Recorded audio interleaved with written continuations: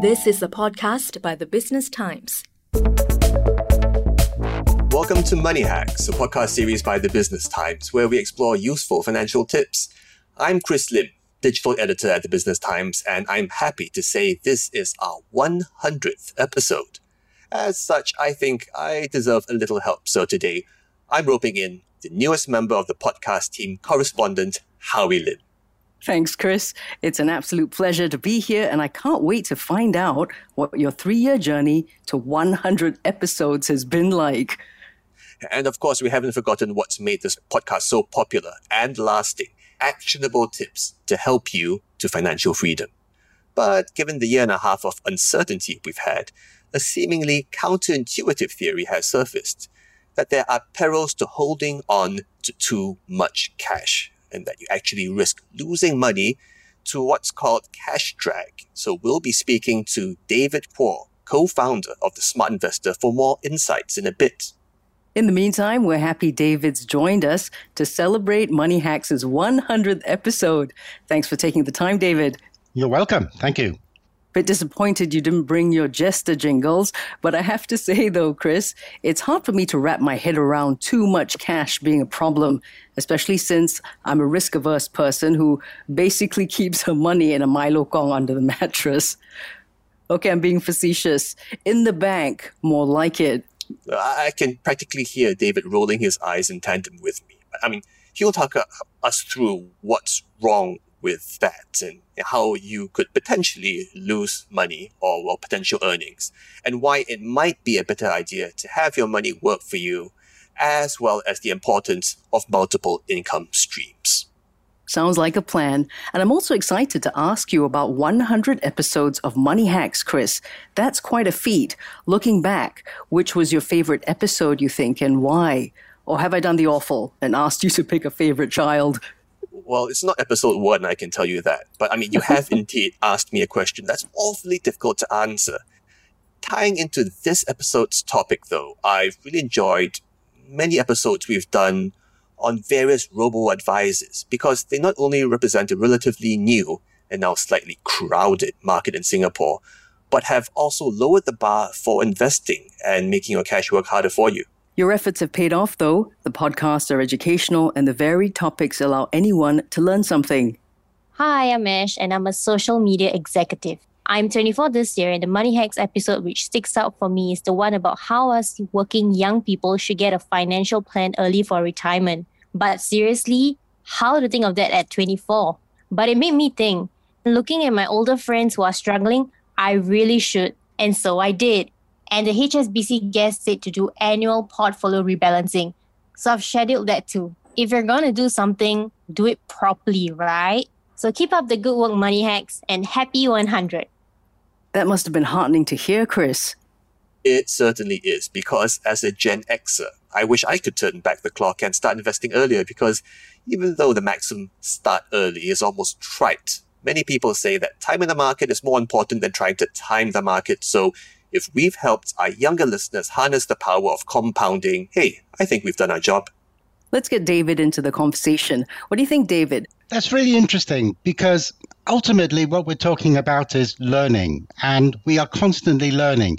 Do you know something, Howie? I was looking at a website the other day, and it was trying to work out how long a person could actually live from the day to day.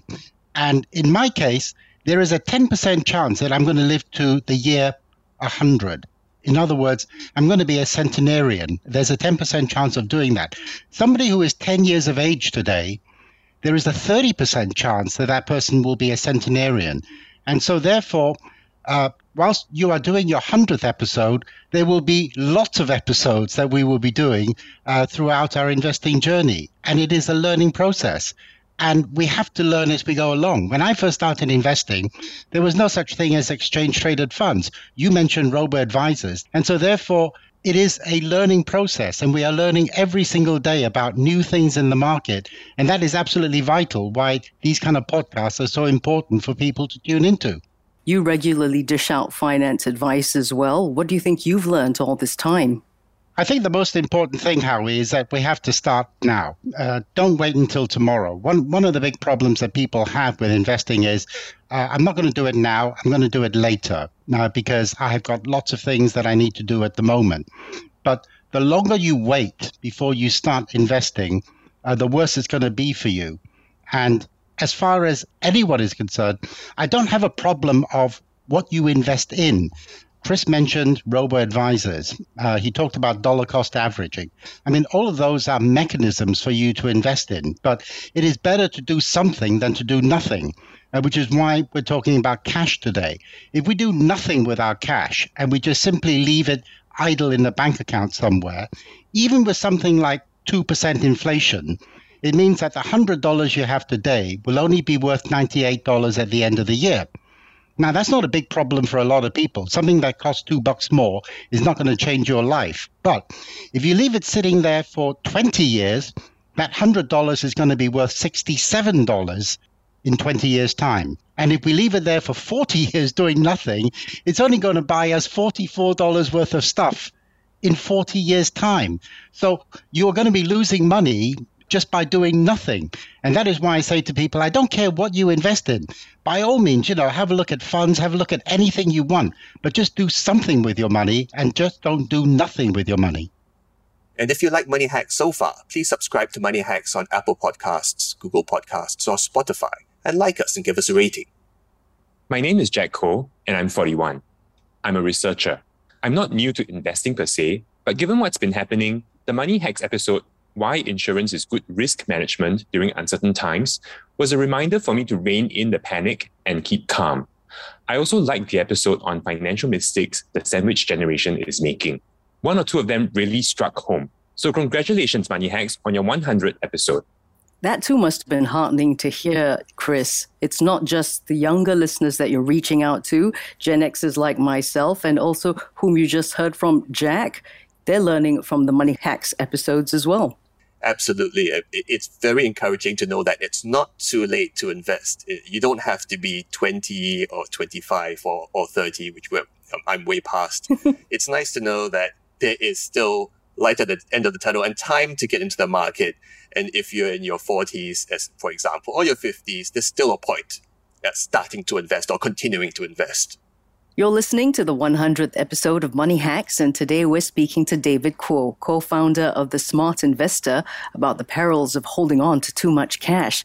Now, David, our colleague at the Business Times, Vivian Shao, wrote an article about this, and banks she spoke to all saw an increase in average balances of their customers' deposits.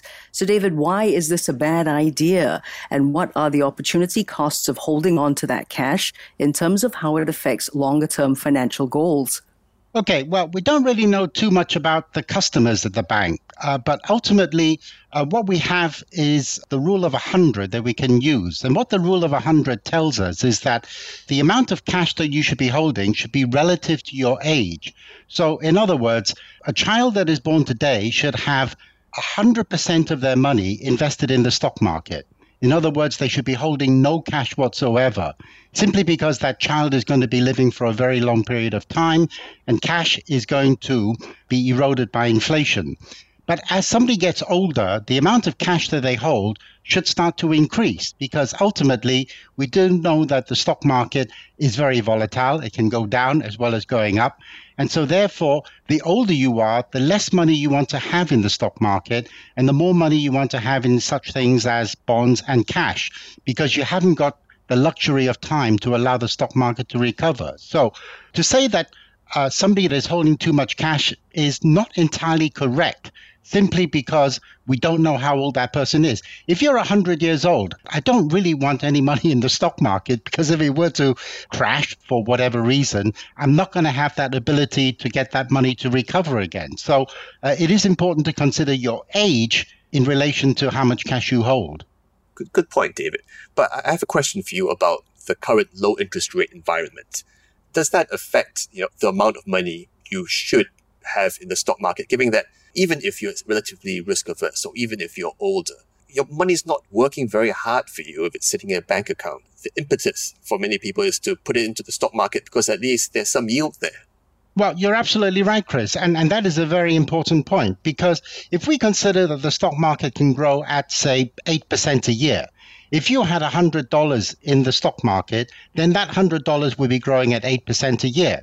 But let's say that you are somebody who wants to put only half that money in the stock market. So you put $50 in the stock market, and the other $50 you're putting in a bank account that's earning nothing.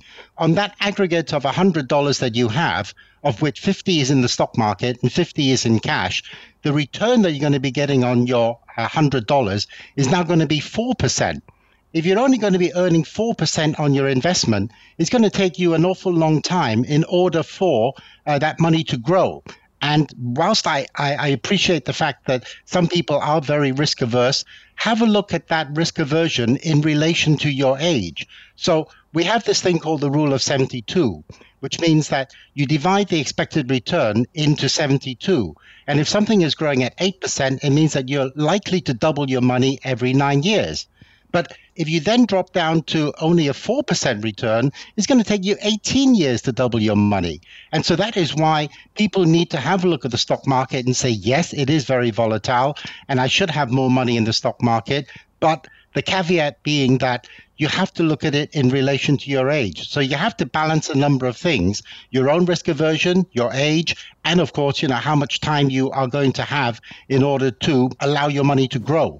What about how much you earn, though, David? Because a recent survey by St. James's Place found that it's high-income earners who tend to let the bulk of their money remain untouched in their bank accounts. However, OCBC's data showed the percentage of savings differed among income groups, and that retail customers tend to hold up to 30% more in cash holdings compared to their more affluent counterparts. So what do you make of this? Age seems to have something to do with it, you feel? I do. And again, we don't really know the age of these people. Generally, you would say that somebody who is a bit older will probably be earning more money. So therefore, the age aspect is such that they might think, if I'm 50 or 60 years of age, I don't really want to be holding that much in the stock market. But what they tend to forget is that there is a good chance that they're going to live until 100. So just because you are 60, which is what I am at the moment, it doesn't make me old, right? What it really reminds me is that I've still got another 40 years to go. And so therefore, I need to be putting my money into something that will generate a return that will beat inflation. Not just beat inflation by a couple of percent, beat inflation suitably, so that I'm going to have enough money by the time that I do decide that I no longer want to work anymore. And that is the most important part, that wealthy people have that luxury because they do have cash. And so therefore, they probably don't need to take as much risk as somebody who is younger and needs that extra return in order to be comfortable by the time they do decide to retire. David, do you have some advice then for listeners? I mean, it sounds like you've mentioned a few points in this podcast. Invest in something, do something. The methods, the vehicles are the next step of the conversation, but you need to start doing something. You should invest. Then you brought up the point about age, your risk appetite. If you're younger, you should perhaps consider having more money in the stock market because you need your money to grow. And then if you're older, maybe you want to have more in cash. Is there something I missed out? I mean, is that the step then? Start doing something and look at your age and then decide how much to put in the stock market? Is it as simple as that? You are absolutely right, Chris. A lot of people talk about stock market investment as though it is just some kind of hobby.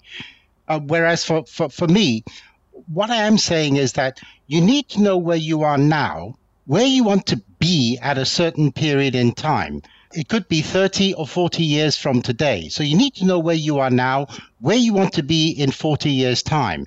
Then you have to say, how much do I need to invest now over that 40-year period in order to get to where I want to be? If you don't know where you are now or where you want to be in the future, it's a bit like jumping into a car and just starting it up and driving, and you don't know where you're going to. So you must have a starting point and an end point and say, where am I going?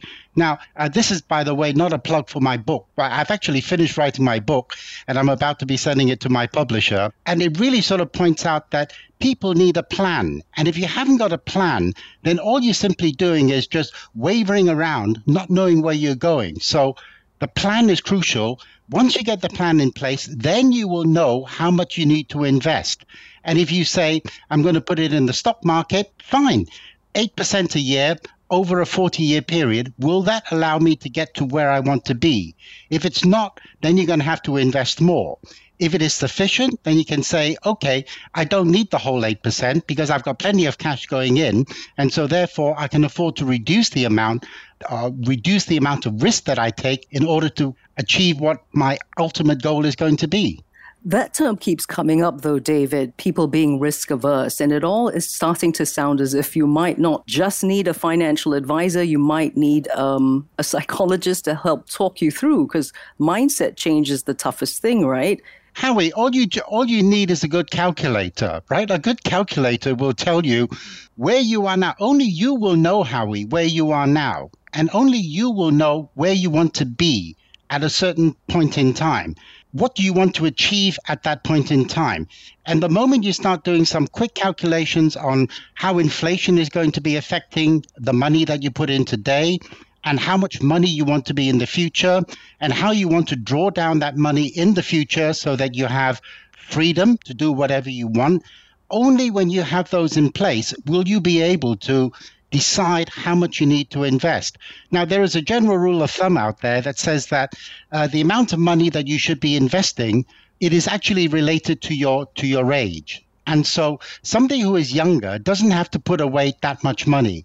If you leave it too late, then somebody who is older will have to put in an awful lot more. So a 20-year-old starting work today, if they have not invested any money at all, a 20-year-old should put in 20 divided by 2. So you halve your age. So a 20-year-old should put in 10% of his or her salary starting today until the time they want to retire. Now, if you leave it until you are 40 years old, then you're going to have to put aside 40 divided by 2, which is 20% of your salary.